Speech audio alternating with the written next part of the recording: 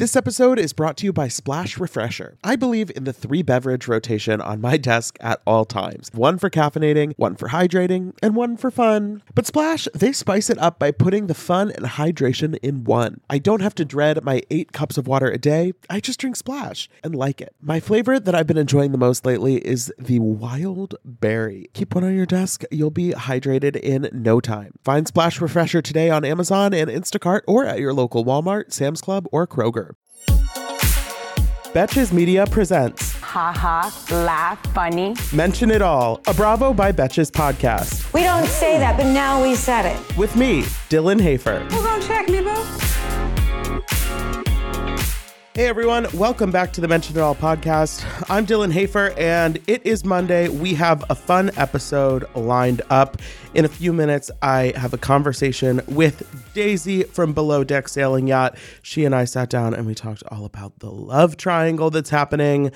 We talked a little bit of shit about Gary. It was a good time. We finally got her in the studio. So if you are into this season of Below Deck Sailing Yacht, which honestly, you really should be. It has heated up a lot. Stick around for that conversation. But before that, we had to get to some more pressing orders of business. Of course, last Thursday was the Top Chef season finale, and I couldn't let this momentous occasion pass without chatting about this final episode and this really incredible season overall. You know, Padma's last season, we now know. Of course, I mean, this goes without saying. I did cry during the finale. I've cried during definitely more episodes than not of Top Chef this season, which isn't necessarily a journey I would have predicted for myself. But, you know, I don't hate it. I actually would love to go back and listen to my Top Chef episodes from last year to figure out how much I cried, because now that I'm thinking about it, I definitely, I probably cried when Evelyn went home. I probably cried when, Top Chef, it's one of those shows, it sneaks up on you. It's like, oh, we're making steak this week. And then all of a sudden it is tugging at the heartstrings. But of course, they were in Paris in the finale. Buddha, Gabri, Sarah, all of them bringing something special to the table. But right off the bat, Buddha drops the tidbit that he has won 8 challenges this season. And I'm sorry, but like, I'm going to spoil the Top Chef finale, by the way. So if you haven't watched yet, and if you really want to know, skip ahead 10 minutes or so. But I mean, from the second Buddha says that he's won 8 challenges this season, it's like, yeah, I think he's going to win. He would have had to really fuck up this final challenge for anybody else to make a compelling case to beat him. And, you know, I like Buddha a lot. I am a fan of his. I really liked him on the Houston season last year. I think he is one of the most, you know, technically skilled people it seems like that they've ever had on Top Chef. And he also, the judges note in this episode that he is so technically skilled, but he can still bring that soul and that personal touch to his dishes. It's not like he's just giving you something that is, precisely executed, but boring but kind of heartless. He really does bring the full package. And, you know, he's won many challenges over the course of the season. So going in, I think he's kind of the obvious front runner. But then you have Gabri in his little beret. I've really enjoyed getting to know Gabri throughout this season, and him embracing his Parisian fantasy, meeting with Padma and Tom at the roof of the Galerie Lafayette to get their challenge. Gabri in his little beret. That is beautiful. That is what Top Chef is all about. I mean, the final challenge, they just get to make anything they want in a 4-course progressive meal. They get some sous chefs to come back. Amar, Tom, Ali. The one thing that I will sincerely miss about Padma is how flawlessly she executes the branded inclusions in these episodes. And when they're like standing on the roof of the Galerie Lafayette, and they cut away from Padma's face for like a full 10 seconds while she does the whole spiel about the contactless MasterCard. It is seamless, but also so obvious. And, that's the kind of thing I'm going to miss. I think Top Chef does SponCon better than anybody else in the business. And, who else is going to send them to Whole Foods in their BMWs with their contactless MasterCards, as well as Padma has done it over the course of these seasons? I mean, there's just nobody who does product placement like Padma. So among other talents, I'm going to miss that. Everybody is really kind of leaning into the direction that you would expect for them in this challenge. Gabri is doing all Mexican inspired dishes. Sarah is doing a sort of Southern Creole Jewish amalgamation.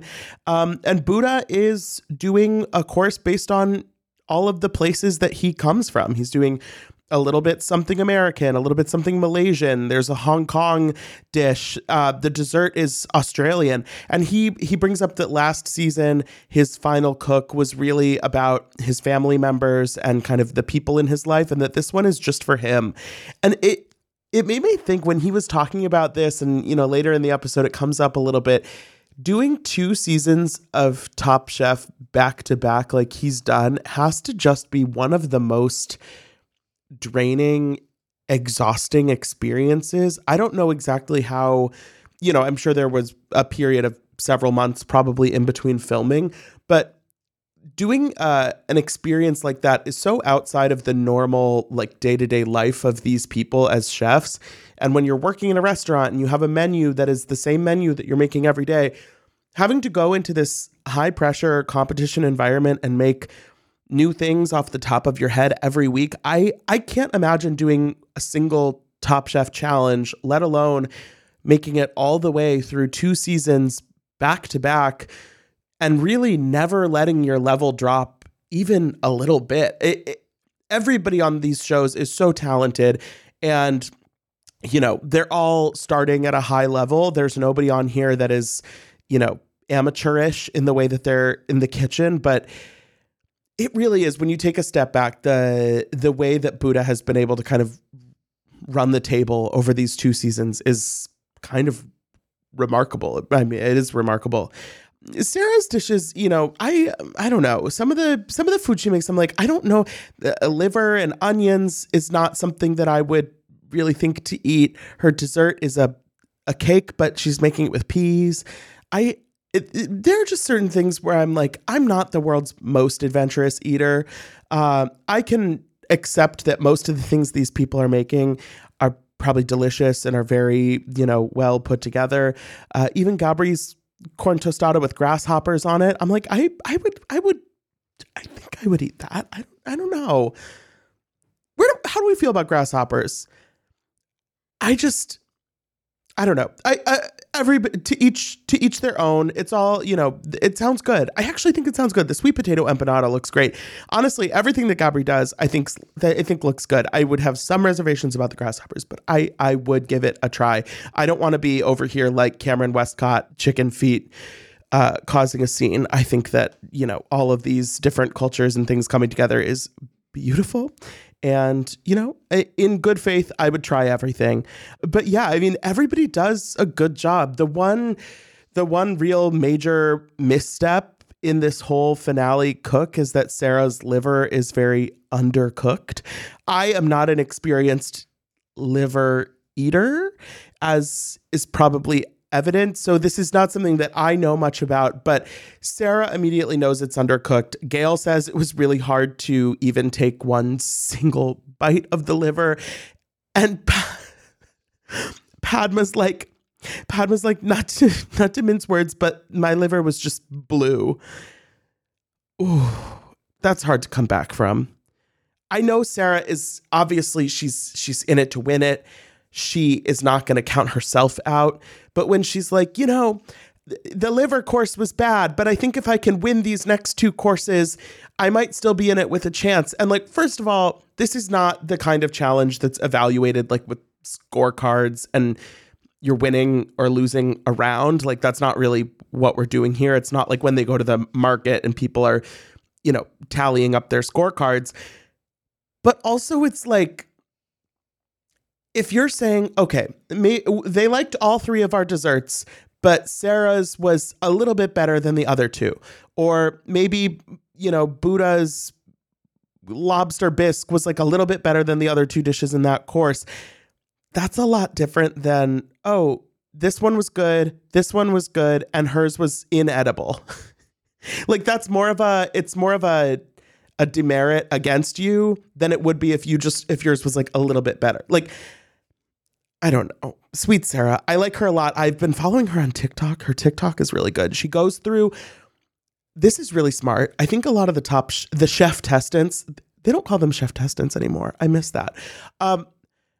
I don't think a lot of them do a great job of capitalizing on the platform that Top Chef gives, but Sarah has been on TikTok of late, and she is recreating some of the dishes that she makes on Top Chef. She's doing some Q&As about the experience of being on Top Chef. I think that is fascinating. I think she is a lovely person, and, you know, I've enjoyed watching her over the course of this season.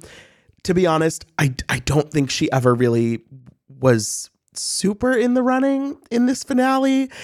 I don't know. I mean, like I said at the beginning, it was hard to really envision anyone but Buddha coming through in the end unless there was some major misstep. And the thing is, there just isn't.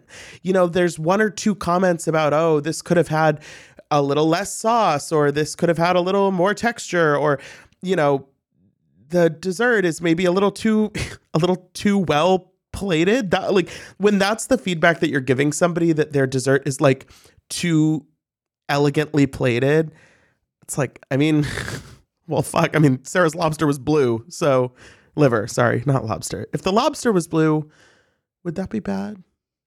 I suppose so. I don't know how it would get blue, but they're like, it's just such a good meal. All of the guest judges, I guess, are super well-known people. That's not for me to know. That's for the contestants to be intimidated by. But when they're serving the last course and they're describing it, Padma's like tearing up about how much they've grown and how great it's been all season.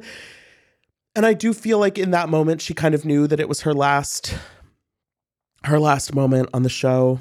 You know, they don't acknowledge it. I was kind of hoping we would get a little bit more of a send-off, like a Padma goodbye. I don't know how that worked, if there were, you know, contracts were negotiated later, or if Padma was still on the fence, or maybe she hadn't even really thought about it. But the way she teared up at the last course, I was like, I think she knows. I think she knows that this is her graceful goodbye. And of course, you know, she was crying, so I was crying, as Top Chef goes for me. In the end, it's no huge surprise. Buddha is declared the winner, the first Top Chef World All-Star. A really great moment. I love that they always show us in the confessional him calling his wife and letting her know. Like, could we not have flown out the family members for the finale? I feel like that would have been a nice touch. Like, you know, on Survivor, sometimes how they do like a loved one visit, like they're not even that far away. Like, it's not like they're on some remote island in Fiji. It's like just you know, like fly them out to Paris. Like each person should get like one loved one to be the for the finale. I don't know. Would that be so hard? I don't know how like budgets work or literally anything for that. But Buddha does win. His wife reminds him that he couldn't have done any of it without her. Amen. Buddha, as much as I think he is a talented chef and a skilled contestant on this show, he does not give off the vibe of somebody who would be the easiest to live with and experience on a daily basis. So, you know, major props to Buddha's wife also for, I hope she's enjoying that $250,000 cash prize furnished by Saratoga Spring Water. Again, really going to miss Padma telling us who's furnishing the prizes.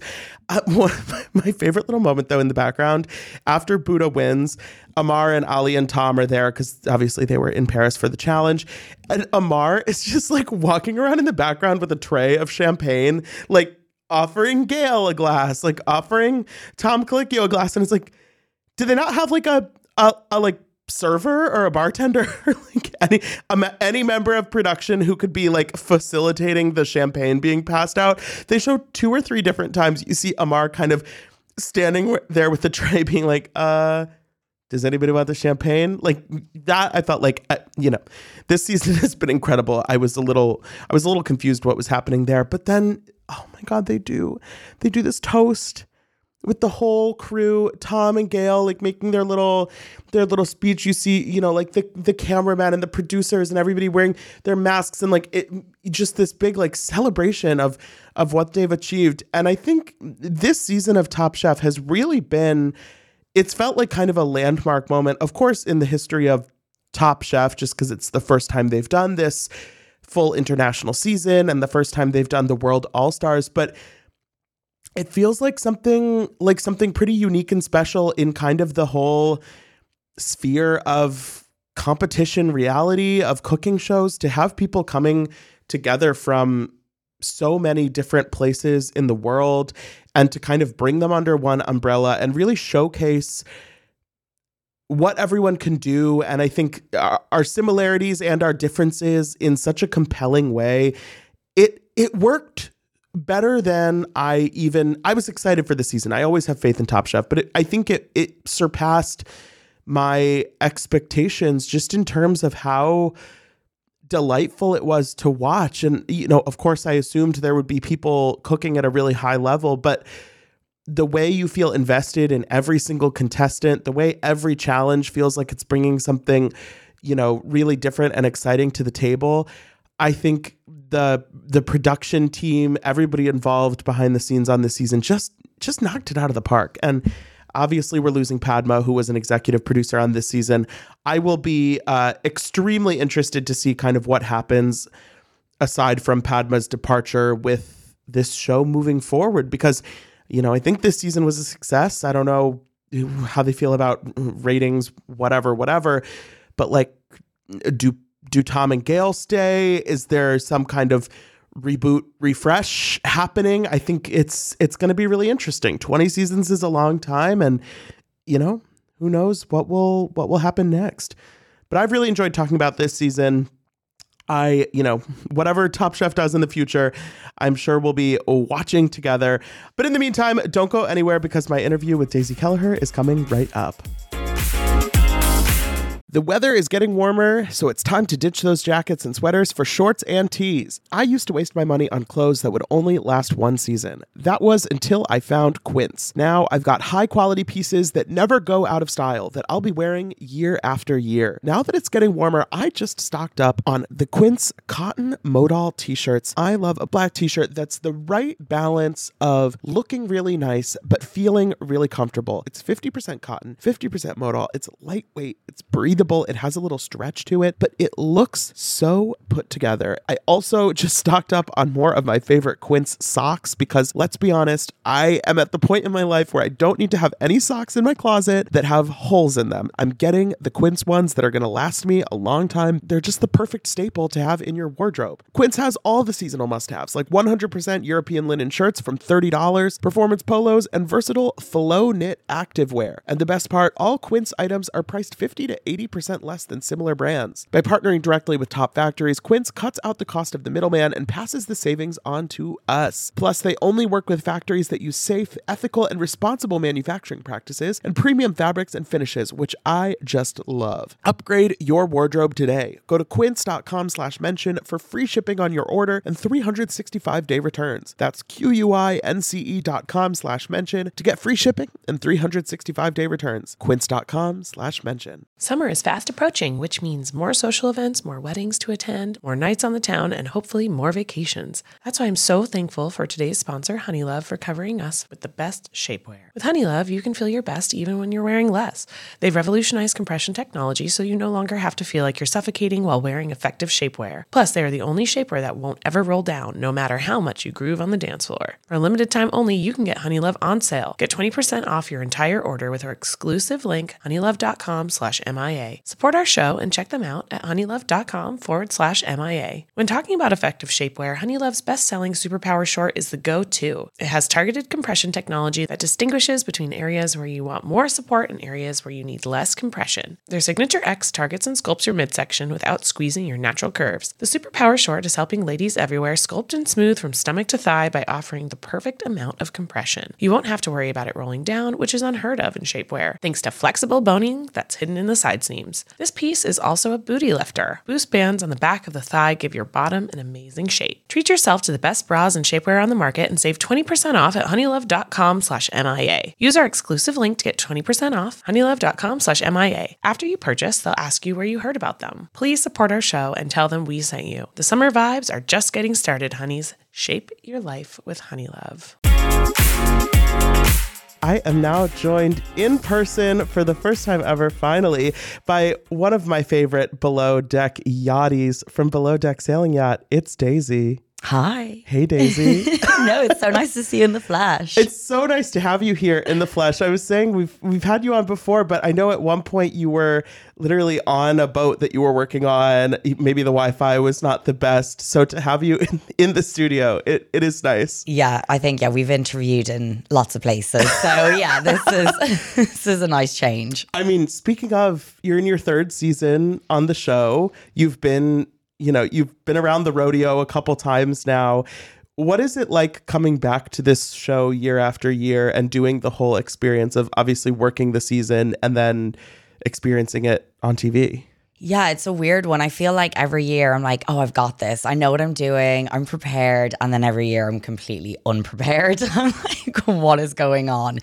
It's a lot of fun. But yeah, every year it's hard. Yeah. I mean, I think with Below Deck, one of the hard things about coming back, I'm sure, is that it's like, oh, it's fun, doing the show and seeing the crew and everything, but you're working the whole season. Like, there's no way to do it half in, half out. No, it's exhausting. It's like, it's so interesting when people are like, oh, do you actually work? Is it scripted? I'm like, I've never worked that hard in my life. I'm like, that season breaks me. Yeah. And it's a tough job. Well, and the Below Deck schedule in particular, it's these quick charters, the quick turnaround time. Everything is on 10 for the show. You're really like, it's a crash course in yachting. And 100%. It's, you're drinking every 3 days. It's crazy hours, intense gas. Yeah, quick turnarounds. It's a whole nother level. It's another bowl game to normal yachting. I actually feel like this season, your interior crew is pretty on top of it. Like you haven't had a lot of issues with stuff not getting done, or, there hasn't been fighting between your junior stews. I know. I've been lucky this year. No, definitely. It was refreshing, and it's kind of nice to see, the boys having a difficult time, because I think they were always like, oh, Daisy and her interior team, they've got so much drama all the time. And now it's like, it's the boys' turn. No, the girls were amazing this year. Yeah, you have a chef who doesn't seem to be, on the verge of a mental breakdown every day. That's fun. 100%. The girls were, honestly, we loved our crew. Like every van ride, it was the girls. It was, very much girl power this season. Yeah. Did you, at the beginning of the season, those first few episodes, though, it felt like nothing was really going wrong, but then there was still a lot of pressure being placed on you, and it was 24/7, Daisy this, Daisy that, Daisy. Do you feel like there was more kind of pressure coming down on you than there has been in the past from outside? Yeah, 100%. It was a weird season for me. I was, I went in and, of course nothing's perfect. We're a brand new crew. It's a brand new season. And all of a sudden I was like, Daisy, you need to do better. And I'm like, okay, I don't really sleep and I'm running around. I'm not really sure what else I can do. And obviously then I put pressure on myself to do a good job, and I just wasn't feeling like I was doing a good job. And yeah, it was difficult. It was hard. I want to do well. And I was getting to the point where I was like, I'm not actually sure what else I can physically do. So that was a bit of a struggle. Yeah. I mean, seeing those charter guests, I think it was the second charter, maybe, go up to Captain Glenn and basically being like, it was terrible. We didn't have toilet paper. It was so bad. It's like, no, it wasn't.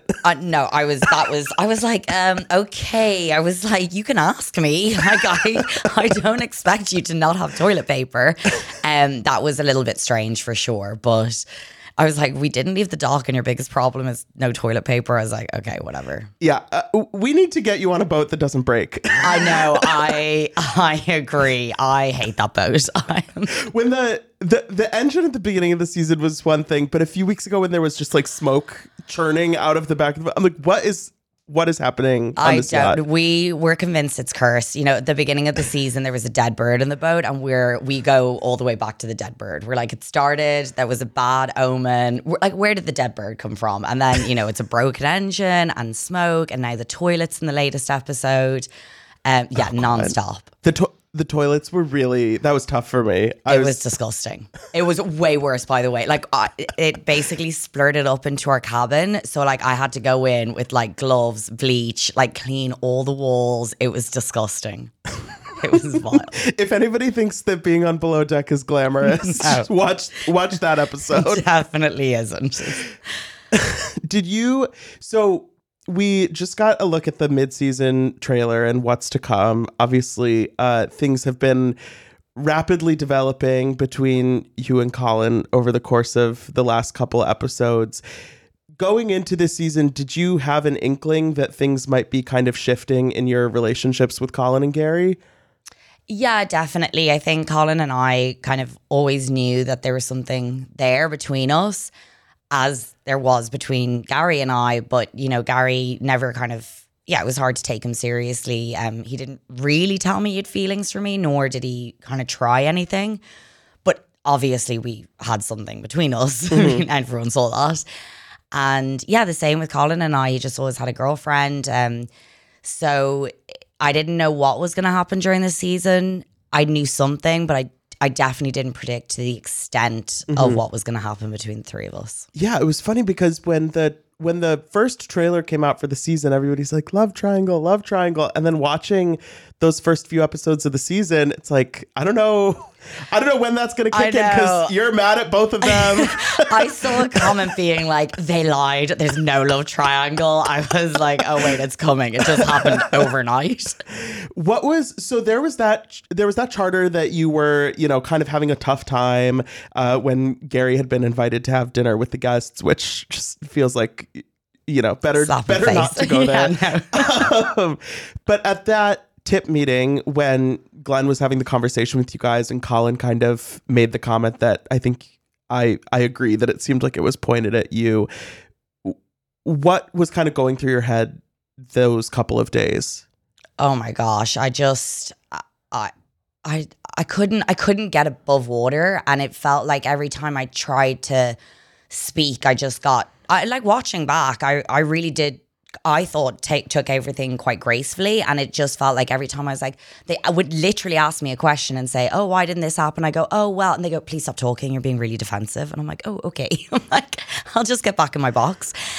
So I just felt overwhelmed. I felt I couldn't speak. I was struggling not to be defensive, but I also was struggling to fight for my team. And yeah, I didn't really control it very well. I got very emotional and just kind of got overwhelmed, really. Mm-hmm. It must be tough, though, when you feel like there's kind of, among the department heads, it feels like Alicia's not really getting involved in anything. And then you have Gary and Colin that are kind of, you know, seeing eye to eye. And then you're the only person that's kind of on the other side of it. It's like, I think, to be honest, every season I've always felt a bit lonely. I think I never really felt that supported or seen. And this season was no different, except for the fact that, you know, Mads and Lucy massively had my back. And, you know, straight after that tip meeting, they came down because I was incredibly upset. And they were like, Daisy, we're on your side. Like, we see everything that you're saying. But unfortunately, they're juniors, so they don't have the same, you know, voice to speak up at a tip meeting. That would not be appropriate because it would be like what Colin did. So I just felt not seen and not really supported. And yeah, I mean, it is what it is. I'm kind of used to it at this stage.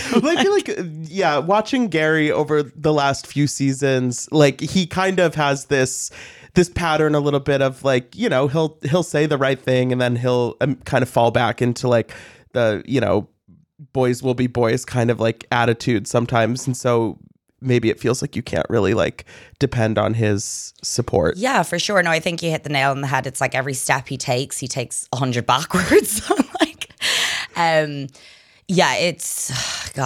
It's never ending. And I really think unless you're a chief stew, and, you know, I don't want to compare my job to anybody else's, but I'm not quite sure they understand the level of management that I take on. And, you know, I completely understand Colin's job is incredibly hard and very skillful. But it was frustrating speaking on behalf of a management role, I'm like, you manage yourself. Like, Yeah. I've got the guests, I've got the crew. I'm, also trying to manage Gary. Even a chief stew manager is a captain to an extent. And yeah, I feel like unless you're in that position, I don't speak on your job. Please don't speak on mine. Yeah, and the situation also that was happening with the stews being sent on the tenders when it would basically just be like, a cooler of beer. And it's like, do we really need a stew there for the whole afternoon when there's things that could be done on the boat? I mean, like things like that where it feels like you're making your case and then it's kind of like, okay, we hear what you're saying, but like there should be a stew on the tender. That's exactly it. You're basically saying everything that I'm feeling. It was like, oh, Daisy, what do you think? And it's like, we hear you, but we're not going to take it on board. And I'm like, oh, okay. Well, if it makes you feel better, I think anybody in any job has probably come up against that. Well, that's it. My job's no different to anybody else's. And I think that's kind of why everyone kind of gathered behind me, because I think it just affected so many people and they were like, that's me. Like I have that problem at work, and they kind of almost felt seen. They were like,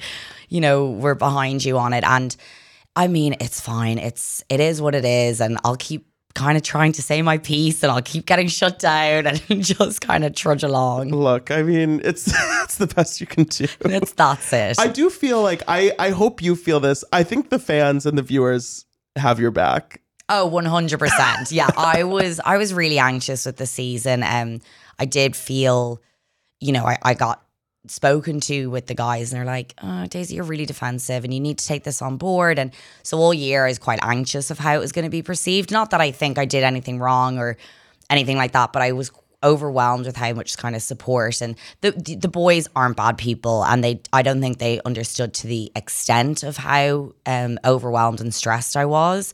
So I don't blame them in any sense, but I do think, it is important to listen when somebody's saying, hey, like, I'm not okay. I'm feeling overwhelmed. I'm feeling stressed. And I just want the guests to have a good time. This isn't, any benefit to me. Like, I don't care if the boat doesn't get cleaned. I'm like, we'll all go to the beach. Like, I'd rather that. Right. It's like, I would rather be playing on the water toys than like scrubbing 100%. A toilet too. I'm like, look, I'm just here, to get the tip. So, it's okay. Do you think, you said you were thinking about kind of how it was going to be received in the 3 seasons that you've done on the show?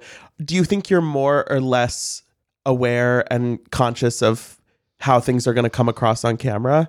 Yeah, definitely. I think I'd be lying if I didn't say that. I think the first season I went in, very much just wanted to, be myself and be a good stew, but I think, now I do feel like which is amazing, a lot of young women, people who aspire to be in yachting, people who aspire to be kind of in female management roles look up to me. And I do feel pressure, not to let anyone down. And, I think that's why I got kind of upset this season. I was like, I'm really trying the best I can. And sometimes your best isn't good enough. And that's kind of hard to come to terms with. So, yeah, I just don't want to let anyone down. I'm still myself, and, I'll always stick by everything decision I make, but yeah, I don't want to let anyone down. I don't want to upset anyone, including my crew. So yeah, there's definitely pressure there. Mm-hmm. I mean, first episode, you're like, I don't want to hook up with a deckhand, and then look, like a girl, I gotta kiss as well. Yeah, bad move.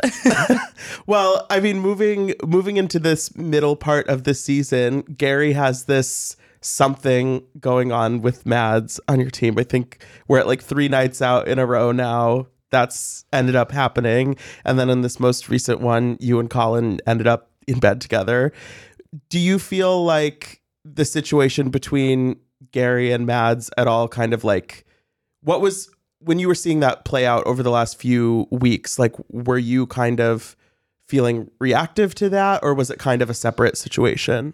No, I think it was definitely very separate. I really didn't. I had more of a feeling that Colin and I would get together rather than Gary and I. So the Mads thing didn't surprise me, nor did it affect me. I definitely made a conscious effort to try and stay out of it because the other years I got involved, that wasn't working. So I was like, change tactic. I was like, so I did try and make a conscious effort. Hence, like in one of the episodes, I didn't, when Colin and Alex walked into the room, yes, I didn't actually ask Mads because I was pointedly not trying to get involved.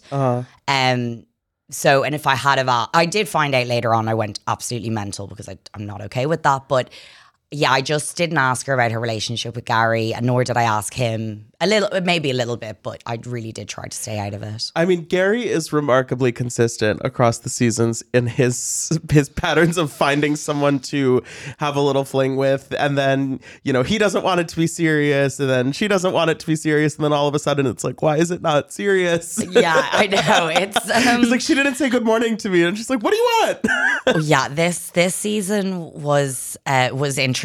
I was also like, what? She didn't say good morning to you. I was like, God, I thought I was needy. I was like, that was next level. I mean, Gary's behavior is definitely a little bit strange this season. I watching it does look like he's reacting to me and Colin. I think he was lashing out in some way, and yeah, like, I mean, by night 2, he's like, can we be boyfriend and girlfriend? I was like, what? In Spanish. Yeah, of course. a nice touch there. I think as if she said like, oh, you wanted to be my boyfriend, but like, no, I didn't. I said something else. Like, no one can know. Yeah, I don't know what Gary was doing this season, to be honest. Yeah, I think it is important as a viewer to remember that, like, we're watching it one episode a week, but all of this stuff is happening so quickly that it's like when you're talking about that night in between charters to, you know, what we're seeing next week, that's like 48 hours. Mm-hmm. So I'm sure the emotions and the chain of reactions is a little bit messy sometimes. 100%. It's you know, it's mad to look back on the season and to feel so differently, to feel so collected and, you know, not overly emotional, but in the season you're so tired and everything, you're just in this bubble and that's yachting, where everything feels so important, where, you know, oh, you knock over a glass and suddenly you're crying, and it's like, you know, 12 months later you're like, what? I don't care. Like, I knock over 7 glasses and I'm not going to be affected by it. But in that moment, everything, you know, is very, very intense. So it is important to remember that as a viewer, to be like, you know, we react just the way we would not react in real life. We just wouldn't. Mm-hmm. But that's what happens when you're overtired and overworked. Yeah. I am so happy that warmer weather is finally back and we can get back to enjoying some time in the sun. But the springtime always brings those unwanted guests, pollen and seasonal allergies. April showers bring May flowers and also sniffly noses and stuffed up sinuses. Luckily, for those of us who live with the symptoms of allergies, we can live Claritin Clear with Claritin D. Shout out to Claritin for supporting this episode and providing us with samples. I have had seasonal allergies for pretty much my entire life. Unfortunately, there are definitely those days where I have canceled my plans because I simply just don't want to be out in the world because of my allergies. But luckily, Claritin is the perfect thing that you can just take at the beginning of the day, and it really helps with all of those symptoms, clearing up your eyes, clearing up your sinuses, clearing up your congestion. It's the easiest way to just get those allergies under control, whether it's in the spring, any other time of year, and it's designed for serious allergy sufferers. Claritin D has 2 powerful ingredients in just 1 pill that relieve your allergy symptoms and decongest your nose so you can breathe better. This double action combination of prescription strength allergy medicine and the best decongestant available relieves sneezing, a runny nose, itchy and watery eyes, an itchy nose and throat, and sinus congestion and pressure with ease. Ready to live life as if you don't have allergies? It's time to live Claritin Clear. Fast and powerful relief is just a quick trip away. Find Claritin D at the pharmacy counter. Ask for Claritin D at your local pharmacy counter. You don't even need a prescription. Go to Claritin.com right now for a discount so you can live Claritin Clear. Use as directed. Splash Refreshers are the delicious 0-calorie beverage I'm reaching for again and again when I'm feeling thirsty for something flavorful. I believe in the 3 beverage rotation on my desk at all times. 1 for caffeinating, 1 for hydrating, and 1 for fun. But Splash spices it up by putting the fun and hydration in one. I don't have to dread my 8 cups of water a day. I just drink Splash and like it. Lately, my go-to office beverage has been the Splash Wild Berry flavor. It's so nice to just put a few in the fridge at the beginning of the week, grab one whenever you want something nice and refreshing. It's just the right amount of flavor, just the right amount of sweetness. You know the vibes. When you want something refreshing, when you want something hydrating, Splash is the perfect thing to reach for. It perfectly blends refreshing fruit flavors with just a little bit of sweetness, all with 0 sugar and 0 calories. And it's available in 5 craveable flavors. Wild Berry, that's my favorite, acai grape, pineapple mango, lemon, and mandarin Mandarin Orange. It's there to satisfy your need for hydration with a little flavor. Consider your hydrated self thriving. Find Splash Refresher today on Amazon and Instacart or at your local Walmart, Sam's Club, or Kroger. You're like the longest running chief stew we've had since Kate and Hannah left Below Deck, which I think they were kind of for a long time like the people that were kind of the main characters. And obviously Sailing is a different show, but I feel like you've kind of taken up that mantle a little bit. And I know, it's a nice feeling. I was like, I remember when I, first got interviewed for Below Deck, and I just was happy to get a job during COVID, to be honest. I was like, oh, you want to pay me? That was your first season aired in 2021, but was filmed in July 2020, I think. That's crazy. Yeah, so not a lot of yachting jobs at that point, I guess. No, I mean, the whole world was in lockdown, and I didn't even think about doing multiple seasons. And the girls have been so supportive to me, and as everyone else. So it's really nice to kind of fit into that role because, those girls, set a really high standard and kind of bar for the show. Yeah, and I think, like you said, I only want to do it one season. It's like, who is like a great chief stew, and who is like the right person to kind of stay on the show and be like this person that is in our lives year after year. It's not necessarily the exact same thing. And so it's hard to know what to expect before you do it. Definitely. Yeah. I just went in there, like I said, just be good at my job, and that's all that matters. And now I can look back and understand that you have to, be a likable personality. You have to be good at your job, but you also have to be fun on the nights out. I understand the role a bit more. It just happens that I'm actually that person. I really like to party and work hard. Well, I think if you weren't, it wouldn't click the same way that it does on the show. No, 100% not. Yeah, you need to you need to shine your personality, but also, work really hard. And it's not an easy role to fill. And I'm really grateful to, been asked back and to kind of fill that role. Yeah. Like you said, your first season was during COVID. And then last year you got to go to BravoCon and you were part of this Below Deck, family at BravoCon. How crazy was that to feel like, oh, we're here and there's all these people that feel like they know us? Honestly, crazy. I was saying this yesterday because I did my first Watch What Happens live, actually live. Wow. And my first podcast, actually live 3 years later. And Bravo was crazy for me, BravoCon, because the whole experience has been during COVID, and I live in Europe, and everything I do was on Zoom, like all of it. So I didn't know to the extent of the Bravo kind of family and the fandom and all that. So BravoCon was a real taste of it. I mean, I felt like Tom Cruise. I was like, oh my God, this is amazing. But it was so cool to kind of get to meet all the fans and see that love for Bravo. Yeah. And I'm sure to meet the other people on some of the other Below Deck shows that you haven't necessarily had a chance to work with. It is kind of this like web of connections. No, and like definitely. so-and-so from Below Deck Med is dating this person from this show. Like it's always funny to see those connections in the yachting world. 100%, because we don't really have Bravo in Europe. It's just become really big since COVID. So now everyone's, a huge Bravo fan. But before that, it really didn't exist. So I came on and I was like, oh, there's like 7 other shows and all this. And then there's all the housewives. And I was like, oh my God, there's so much going on. I was like, who's hooking up with who? Who's who? I'm like, it's a lot. Do you feel like, is there anyone that you've met from another Below Deck show that you haven't gotten to work with that you feel would be a good addition to your crew in a future season? Oh God, that's a good question. I don't know. I mean, addition to my crew, or just that you want to hang out with. I mean, I always say, I'm like, the housewives can always come on as guests. I'm like, super happy for that, especially Beverly Hills. They're my favorite. So I think they should come on and or an Ultimate Girls Trip. They can come on the boat. I might be a little bit scared though. I don't know if it was a group, if it's like one housewife and then like a couple of their friends, that's fine. A whole housewives crew. I know. I might lock myself in my bathroom. I mean, like, I'm scared. I can't go. Like, Glenn, go sort it out. It could be great viewing though. Great TV. I believe it would be. I don't know if you would survive.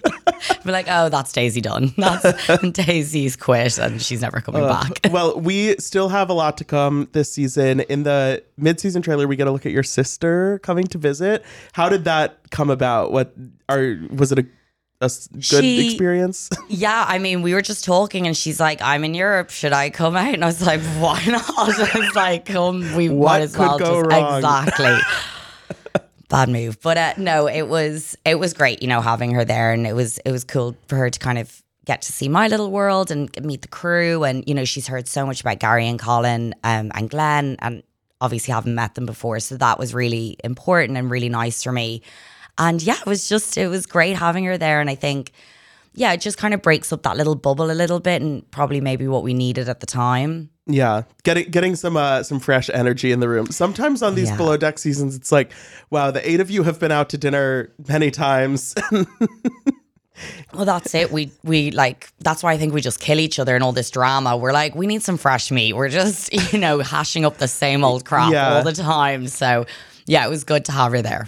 And then how do you feel about, obviously there's stuff coming up in the rest of the season that is about your personal life and about Colin and Gary and you and whatever is going on. Is that something that you're ready for everyone to see? When the season was happening, how was that kind of experience for you? Hard. I think it was hard for all of us. I think Colin struggled. I struggled. I know Colin and I struggled. I think Gary struggled.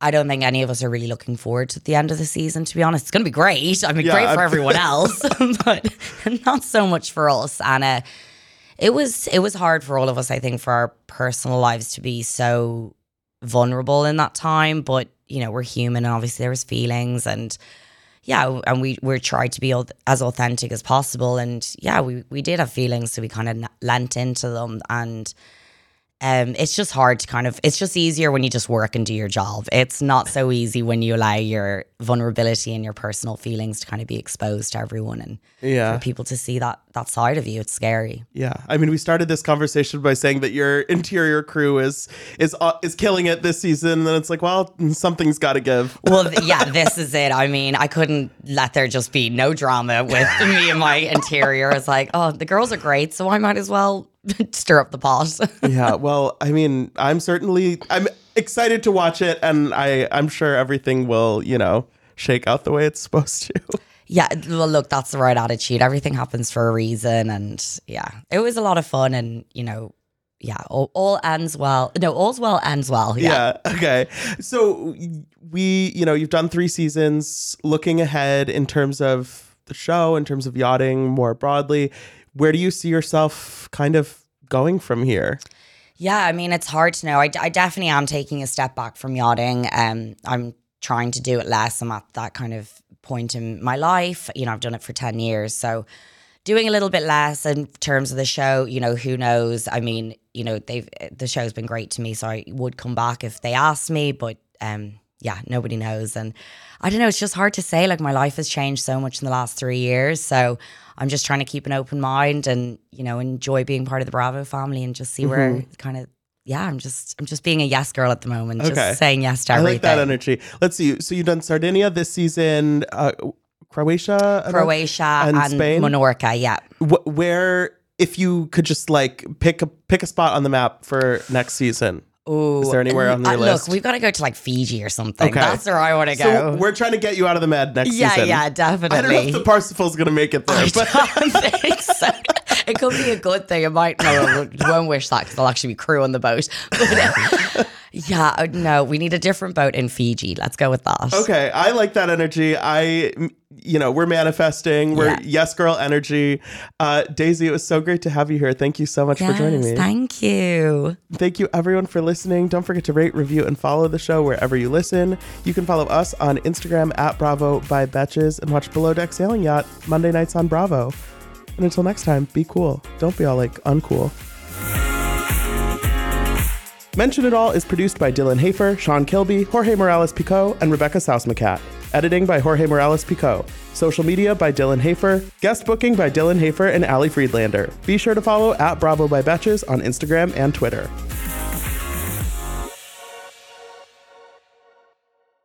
Thank you to our sponsor, Splash Refresher. Meet the water beverage that loves self-care as much as you do. Just because you have to hydrate doesn't mean it has to be tasteless. Splash Refresher makes hydration deliciously easy. Splash perfectly blends refreshing fruit flavors with just a little bit of sweetness, all with 0 sugar and 0 calories. I am going to go grab myself a wild berry splash now that I am done recording, and you should too. Consider your hydrated self thriving. Find Splash Refresher today on Amazon and Instacart or at your local Walmart, Sam's Club, or Kroger. Betches.